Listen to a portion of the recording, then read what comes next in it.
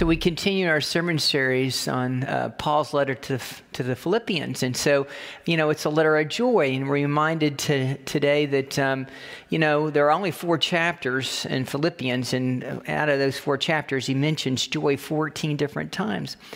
And so today we come to the 3rd chapter. Each week I've been looking at different. So we're in chapter 3 today and I want to teach on that. And so I thought it was interesting in my sermon preparation, I stumbled upon that particular song.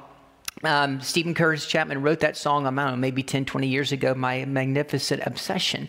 And I thought it fit perfectly because if there was maybe a tagline for the beginning of the chapter of the 3rd chapter of Philippians, what we get is a taste of what I would call Paul's magnificent obsession. So let me just read a little bit from the 3rd chapter of Philippians, and so I have a chance once again to hone in on Paul's magnificent obsession. Here's what he has to say to us today. He says, "Now all I want is to know Christ and the power that raised him from death. I want to share in his sufferings and be like him, and even in his death.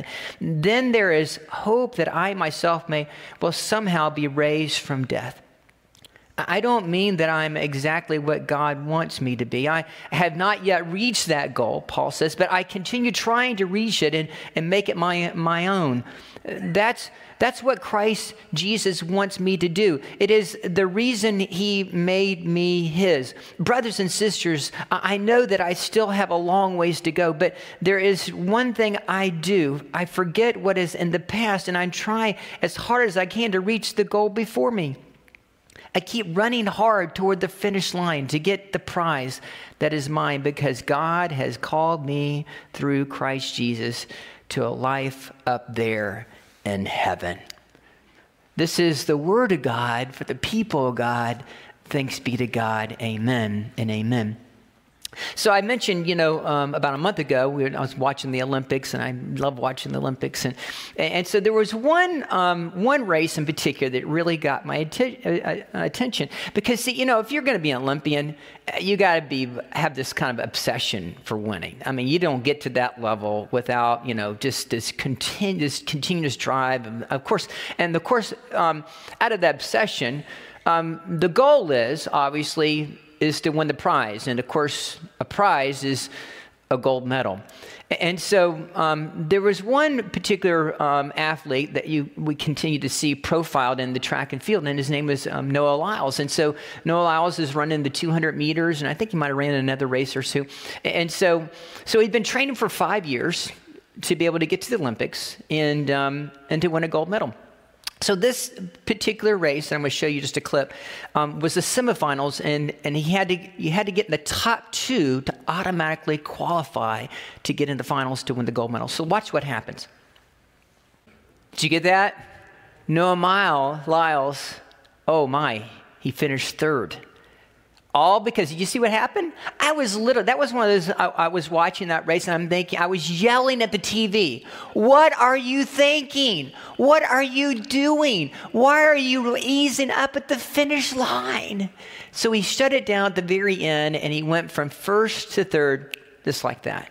So do you know what the margin of winning and losing in the Olympics, the margin of victory? It's about that much.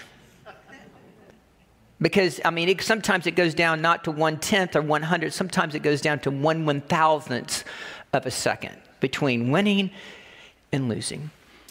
And I thought, man, what a powerful illustration for us to think. Because what Paul says here to his letter to the Philippians, he says, hey, listen, don't give up. You keep pressing forward, looking towards the future. And keep pressing forward towards the prize. As he says, and what I love about this, this is Paul, what I would call his magnificent obsession. His magnificent obsession is winning the prize. And for him, winning the prize is, and I love this, and I think this is the greatest one-liner in the whole book of Philippians. He just says, all I want is to know Christ. That's his obsession. All I want is just to know Christ and the power of his resurrection. I thought this was really interesting. This happened to me this last week, early in the week. On Tuesday, I'm usually doing sermon prep, or beginning sermon preparation, and on Monday, I was beginning to think, because I just want you to know, Saturday and Sunday comes around really quick as a preacher. Okay, so got to come up with something new every single week. And so I was Monday. My friend Sue was volunteering in the church office, and she comes in my church office and knocks on my door, or comes to the door, and she says, "Pastor Harold," she says, "I'm just curious." She says, "How do you do it every week?" And I said, "What do you mean, do what?" And she says, "Well, how do you come up with whatever you do every single week?" And and she says, "Would you plan that out like months in advance?" And I said, "Well, yeah, normally I do. I try to, I start several months out. I kind of plan out and I showed her the sketch of what's coming down the pike, and then she says to me, she was about to leave and to go back to the desk, and then she says, what I'm looking for in a good sermon is I just want something that I have something to think about all week. And I thought that was really interesting. In other words, what she was saying to me, she said, I just want something that's relevant. Now, what I thought was really interesting, ironic, I think maybe, you have God things that happen in your life. So I had that conversation, and within, maybe 15 minutes, comes up on my computer screen, email. And the email was from Pastor Ellen. And she sent this particular article, and it was about a recent Gallup poll. And the recent Gallup poll was about people who go to church and the reasons why they go to church and what they're looking for in church and the reason why they stop going to church. And the top two things, the reason what people come to church for is 83% of when people come to church, what they're looking for is they want a sermon that they feel as if it's been taught from the Bible, that they learned something new about the Bible. I thought, oh, okay, that's interesting. And 80% said, you ready for this one? They want something that's relevant. Something when they go home that they can actually think about throughout the week, and it kind of challenges them once again in their life and journey for Christ. And I think that's one of the things that I love with the genius of Paul, is that he's always trying to make the good news of Jesus Christ relevant, to make it life applicable. So what's he draw upon? He draws upon the Olympic Games, because as I shared with you, he was from Tarsus. And of course, in Tarsus, they had great libraries, they had great education, institutions to be able to education. They had all this going on. And one of the things they had was like this Olympic Games. They would come. And so he was drawing upon imageries or things that which people could relate upon. And in this text today, he talks about continue to press on towards the prize and not giving up and continue to push towards the goal. And I thought was really interesting, because if you look at this particular text that I just read to you, it's only 3 or 4 verses. And I thought, once again, the idea of making something relevant, and the idea, the definition of relevance is important to the matter at hand. And the words that are similar to that are significant, bearing, importance, and germaneness. And so when I take that and I apply it to this text today, and so what Paul is trying to do, he's trying to make Christ relevant. He's trying to make his power relevant. He's trying to make hope relevant. He's trying to make this idea of reaching a goal relevant. He's trying to keep running hard relevant, to finish strong relevant, to accomplish, to be able to finally get the prize relevant. And the prize is heaven. That's what Paul's doing, trying to make it all relevant. And Paul has one magnificent obsession: to know Jesus Christ. This last week I was watching one of my favorite shows. Y'all gonna think I'm a real dork.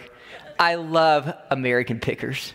I just love that show. That's Mike and Frankie. I don't know if you've ever seen it. These guys, they go all over America, and they go through these barns, and, I just really relate to that. And it's just so cool, because I love American history. So they have this all Americana stuff. They pull the stuff. And, of course, you really got to know what you're doing, because, they offer X amount of dollars, and you have to kind of really know what you're in order to buy and what to offer the right price, and they haggle back and forth. So they're really, really good at it. And it's just intriguing to me. So this last week I was watching it, and I'd never seen this one. All of a sudden, he goes and he's picking this guy who's was a circus ringmaster. And he had all this Barnum and Bailey circus memorabilia stuff that he had been collecting for years, evidently. And evidently, because at one point his obsession was the circus. When he was 18, he actually was somewhat very shy, sheltered young man, and he'd really never talked to anybody. And then he finally broke out of his shell. And out of all things, guess what he became? He became a preacher. Not just any preacher. He was on American Pickers. He was a Methodist preacher. That really got my attention. His name is Jim Lavender. And so Jim Lavender, he really loved the circus. His obsession was the circus. He became a ringmaster for the circus. Matter of fact, I think he actually worked for Barnum and Bailey at one point. And he actually even owned his own circus. He would do a circus in the more secular world, and he would do one in the more sacred world. And when he would do it in the sacred world, he called it the Circus of Hope. And what was very interesting, what I loved about when they started showing pictures on the screen about his life and what he used to do in his ministry and actually as a circus master, I thought this was really good. This was his visual aid on Easter Sunday morning, a lion and a lamb. I mean, how do you top that? And that makes my chess set look really lame from last week, right? I mean, who brings in a lion and a lamb on Easter Sunday morning? Well, Jim Lavender did, because he was a circus ringmaster. And what I thought was really interesting as I watched that episode this last week of American Pickers, and he was interviewing Jim Lavender, and it just seemed like he had an amazing story. He was a preacher for about 35 years. Is that he went around and he took a circus because he was a preacher, but he also continued to work with the circus. And he was always trying to take the message of Jesus Christ and using the circus as a platform in order to make Jesus relevant to people. Relevant. I thought it was really interesting this week as I was thinking about this text and how what Paul is trying to do. But, once again, I thought this was interesting how Paul was always trying to make things relevant for the children, for the Jewish people, but also for the Gentiles. And once again, he was always drawing upon this imagery, even though he was back in Rome. He had started this church 10 years before at Philippi, and he was writing back to the Philippians, and there's this conflict going on between them, and he's trying to once again focus in on this theme of joy and making even joy, the joy of Jesus Christ, even though he is in prison and thinks he's not sure exactly if he's going to win or he's going to die. Relevant. Joy can be relevant. The joy of the Lord can be relevant. I thought this is a great quote. I don't know if you saw this in the movie of The Greatest Showman. It was put out a few years ago. And it's the story of P.T. Barnum and evidently one of his really good friends, Philip Carlyle. And in the movie, this is a quote. He said, Philip Carlyle was standing next to P.T. Barnum, and evidently some vandals went in and they actually burned P.T. Barnum's circus to the ground. And they're standing there evidently watching it burn down. And this is what he said. Barnum, when I first met you, I had an inheritance, an acclaim, an invitation to every party in town. And now, thanks to you, all that's gone. All that's left is friendship, love, and work that I adore. He says, P.T., you brought joy into my life. So I was thinking about that this week. Once again, this idea that Paul is trying to make the good news of Jesus Christ relevant and trying to make the joy of the Lord relevant because he's got this magnificent obsession with Jesus Christ. And what's his obsession? To know Jesus. Let me just teach for a second. So I thought this was very interesting. I alluded upon it last week. So there are basically two groups in his church that are actually in battle with each other. And the first group were the more conservative Orthodox Jewish people who became Christians. And so they're wanting to think, well, it's all about being obedient to the law. And of course, we can be Christians, but we still got to be obedient to the law. All 613 of them. And so Paul was like, yeah, okay, I understand about the idea of being obedient to the law, but you don't have to be obsessed with obedient to the law. He says, you know what? Do you think that really Christ really cares if, the idea of do you eat shrimp or you don't eat shrimp? Or, idea of, how you continue to, think about on Sunday morning. I got my car and I drove here today. And once again, that would have been breaking the law back then, because that's just the way they looked at things. And it was all very regimented. And so Paul says, you're so obsessed with the law, you're missing the grace part. And so he literally gets so frustrated because what happened is that he would start a church. And so the conservative part of this other sect of the Christian faith they would come in and they would undo everything that Paul had just done to be able to set up this church.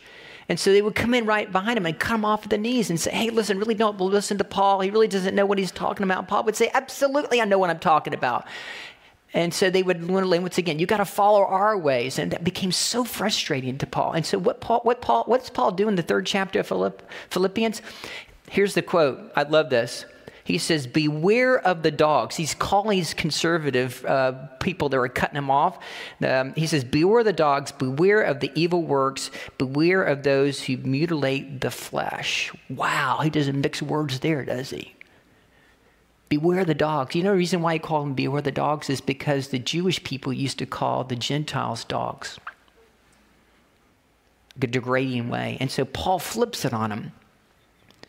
And he calls them the dogs. Wow. I love this quote from Frederick Buechner. He says, Paul's mads were madder, his blues were bluer, his pride prouder, his humbleness humbler, his strength stronger, his weakness weaker, and than almost anybody else's. And the splash he made when he fell for Christ is audible even still. That's Paul. He didn't mix words. He just called them, hey, you guys are a bunch of dogs.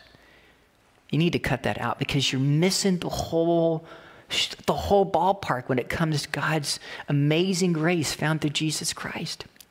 And then you have the other side, which again in the other part of this group, they were called the libertines, and the libertines had everything to do with. They were actually they were more like the hedonist group, and the hedonism has everything to do with maximizing pleasure and minimizing your pain. And so this particular group was on the other end, and they didn't really want to follow the laws. I mean, they believed in Jesus Christ, but they also, it's like everything's happy, happy, happy. We can do whatever we really want. And the Paul says, no, you can't do that. That doesn't work either. You can't expect, after all, they crucified our Savior. And you can't just go through life and expect everything's about you and about pleasure. There is a sense of sacrifice, and there's a sense of service and following and being a servant of Jesus Christ. So to go that extreme, that's not right either, Paul says. You're off. You're missing the whole idea about grace and service and sacrifice for him. So Paul is continuing to have this debate with these two different people, two different groups of people who are continuing to somehow kind of chisel away at his theology. And Paul continues to come down on grace. Matter of fact, what's very interesting is he says, listen, and he talks about his own credentials. And he says, hey, listen, nobody was more Jewish than me. He says, I was circumcised on the 8th day. I'm from the tribe of Benjamin. I was even a Pharisee. Listen, don't even talk to me about the whole 613 laws. I totally understand that. But says, listen, once again, you're missing the true essence of the Christian faith. And the true essence of what the Christian faith is God's amazing grace found in Jesus Christ. So it's not about happy, happy, happy on one side. And it's not about just, once again, following the order of the law and the 613 laws and making sure that everything is completely right and all these other things that have to fall in order that you can actually be a believer in Jesus Christ. And Paul says that's not it either. So let me ask you something. When in your life did Jesus become relevant? Because see, here's what I thought this morning on my run. I hadn't thought about this, but see, when Jesus becomes relevant to you, all of a sudden you have this magnificent obsession of knowing him. So let me just share with you. So, Paul and he goes back and he kind of outlines, all the things he was being able to accomplish. I was circumcised on the 8th day. That's important. I was, I come from this family and I was well educated. And he rattles off these things that, gives us his credentials.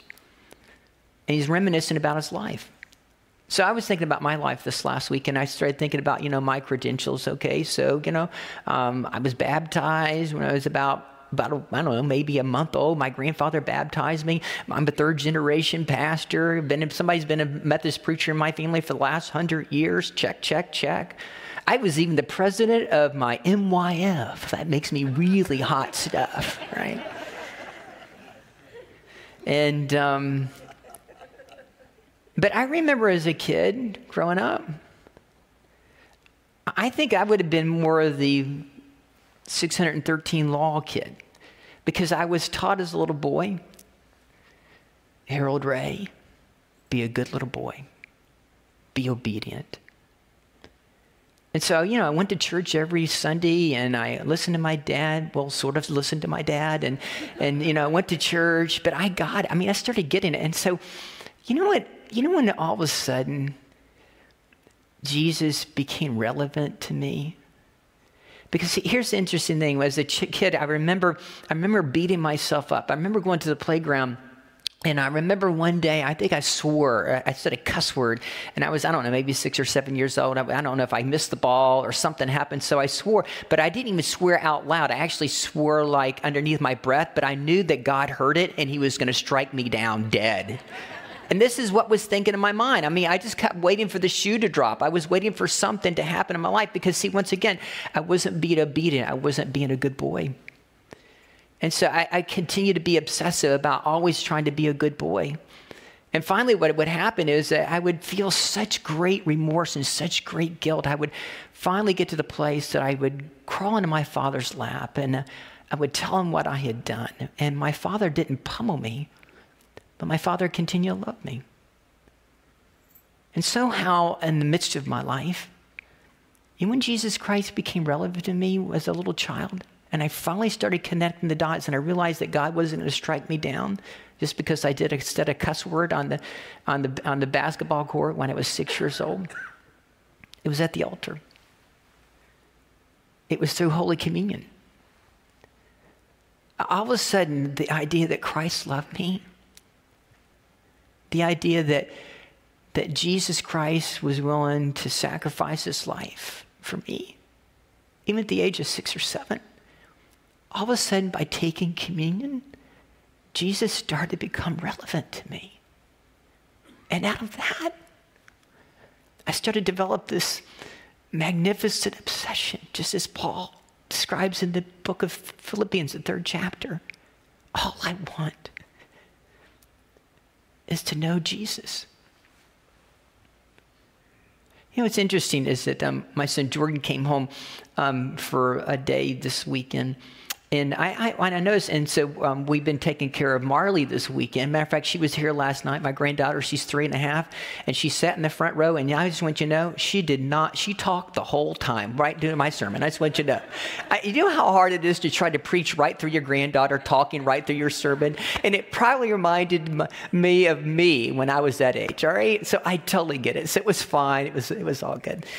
And so I was just, once again, thinking about the idea of where we are in life and how we push through life and how God continues to love us. So my daughter Olivia will come by to hopefully she's picking up Marley tomorrow. And so this is good, And so my son-in-law will be there, and my son Logan's going to be there, and his girlfriend, they're all coming through. They've been a little time away. And you know what, my kids, I found this out, and maybe you've discovered this with your own children. You know what my kids really want to know more than anything in the world? All my kids really want is to know that I love them unconditionally, no matter what they do. No matter if they do great or they totally screw up. All they want is for me to love them, number one. Number two is this. And I have to continue to remind myself, almost every single conversation I have with all 5 of my children over and over and over again. Not only do I tell them I love them, but I tell them I'm proud of them, that I'm so grateful for them. And you know what they need is they need that affirmation in life. And we all need affirmation in life. Believe me, I love affirmation rather than the Monday morning email. I love affirmation. Even at the age of 58, I still love affirmation. Okay. So they want to know that I'm proud of them. Here's the third thing. They want to know, and this applies to all of us, that I'm willing to accept them just the way they are. I love this quote from Adrian Rogers, who said this, and I thought this is such a great theological quote. Accept God's acceptance. Grace is God's acceptance of us. Faith is our acceptance of God accepting us. Man, that's good. So my kids want me, they want me to know, they want to know that I love them. They want to know that I'm proud of them. They want to know that I'm willing to accept them for just the are. Here's what I've done in my life, and I don't know, but you all have done this as parents. So sometimes in our lives, I found myself trying to move them to be more like me, which is a little scary, right? But see, I've had to be able to back off, realize as they got older that I have to accept them for just who they are and the way that God created them. And the fourth thing they really want, I just want you from me, is they really want a great Christmas bonus in their Christmas stock. And that's what they really want, right? You get it. And so I think that one of the beautiful things that we find in our theology of the Apostle Paul, he's getting at, is that Christ is one. And this, once again, you have these two people, these two groups that are fighting back and forth. And Paul's trying to give them this imagery that Jesus, once again, making the gospel relevant to them. And what's really relevant is the idea of bringing this imagery and uses this prize, this athlete pressing towards the goal. And the goal is to win the prize. And the prize is ultimately to know Jesus Christ. And that he accepts us just the way that we are, to accept our acceptance. I think this is really interesting. I found this last week. So the Greek word for righteous, and he talks about righteous in this text, and I thought it was very interesting because the word righteous has to do with the Greek word. It could either mean translated to be right or standing in a right standing with God, but it also can be translated in the word righteous or right.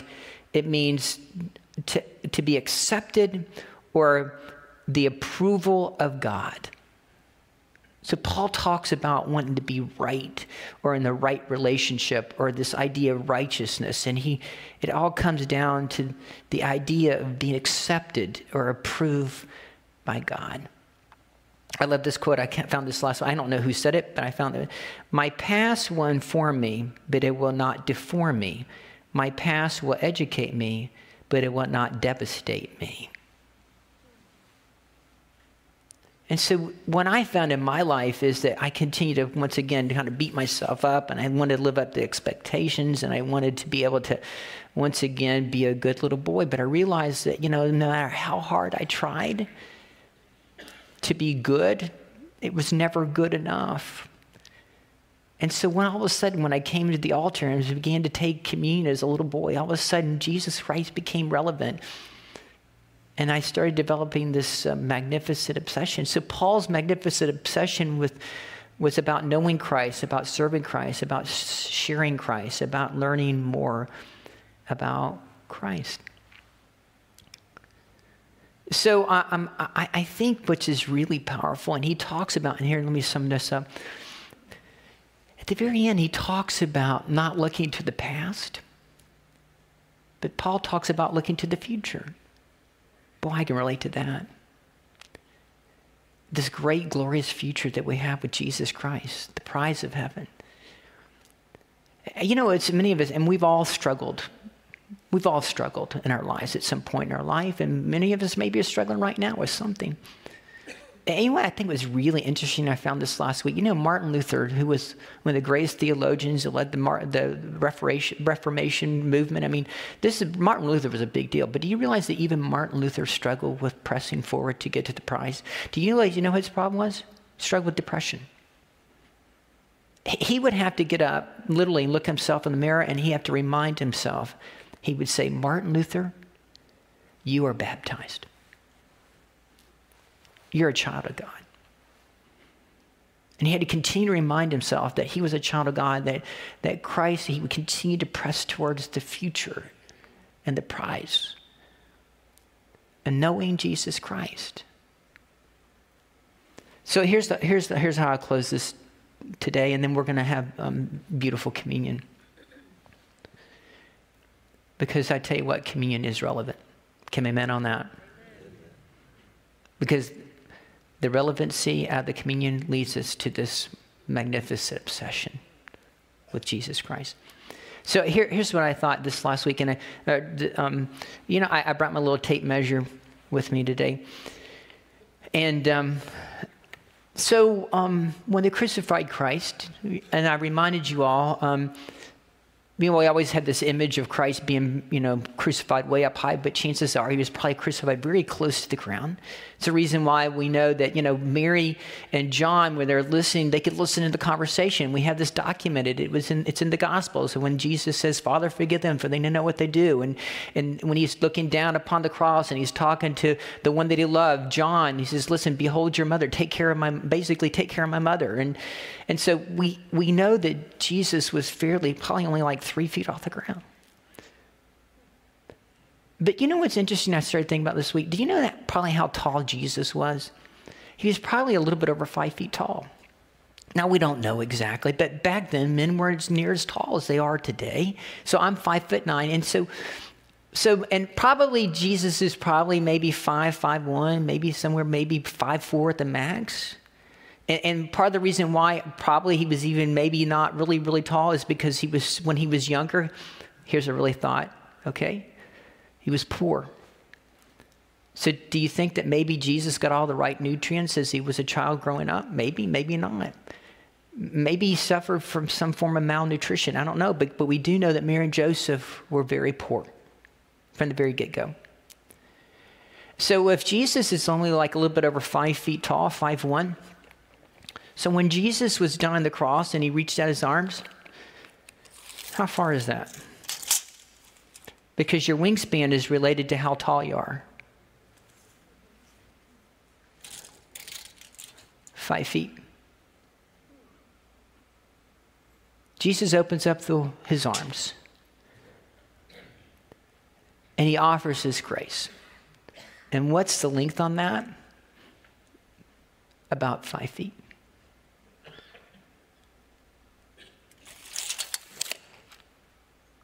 What's the distance between winning and losing in the Olympics?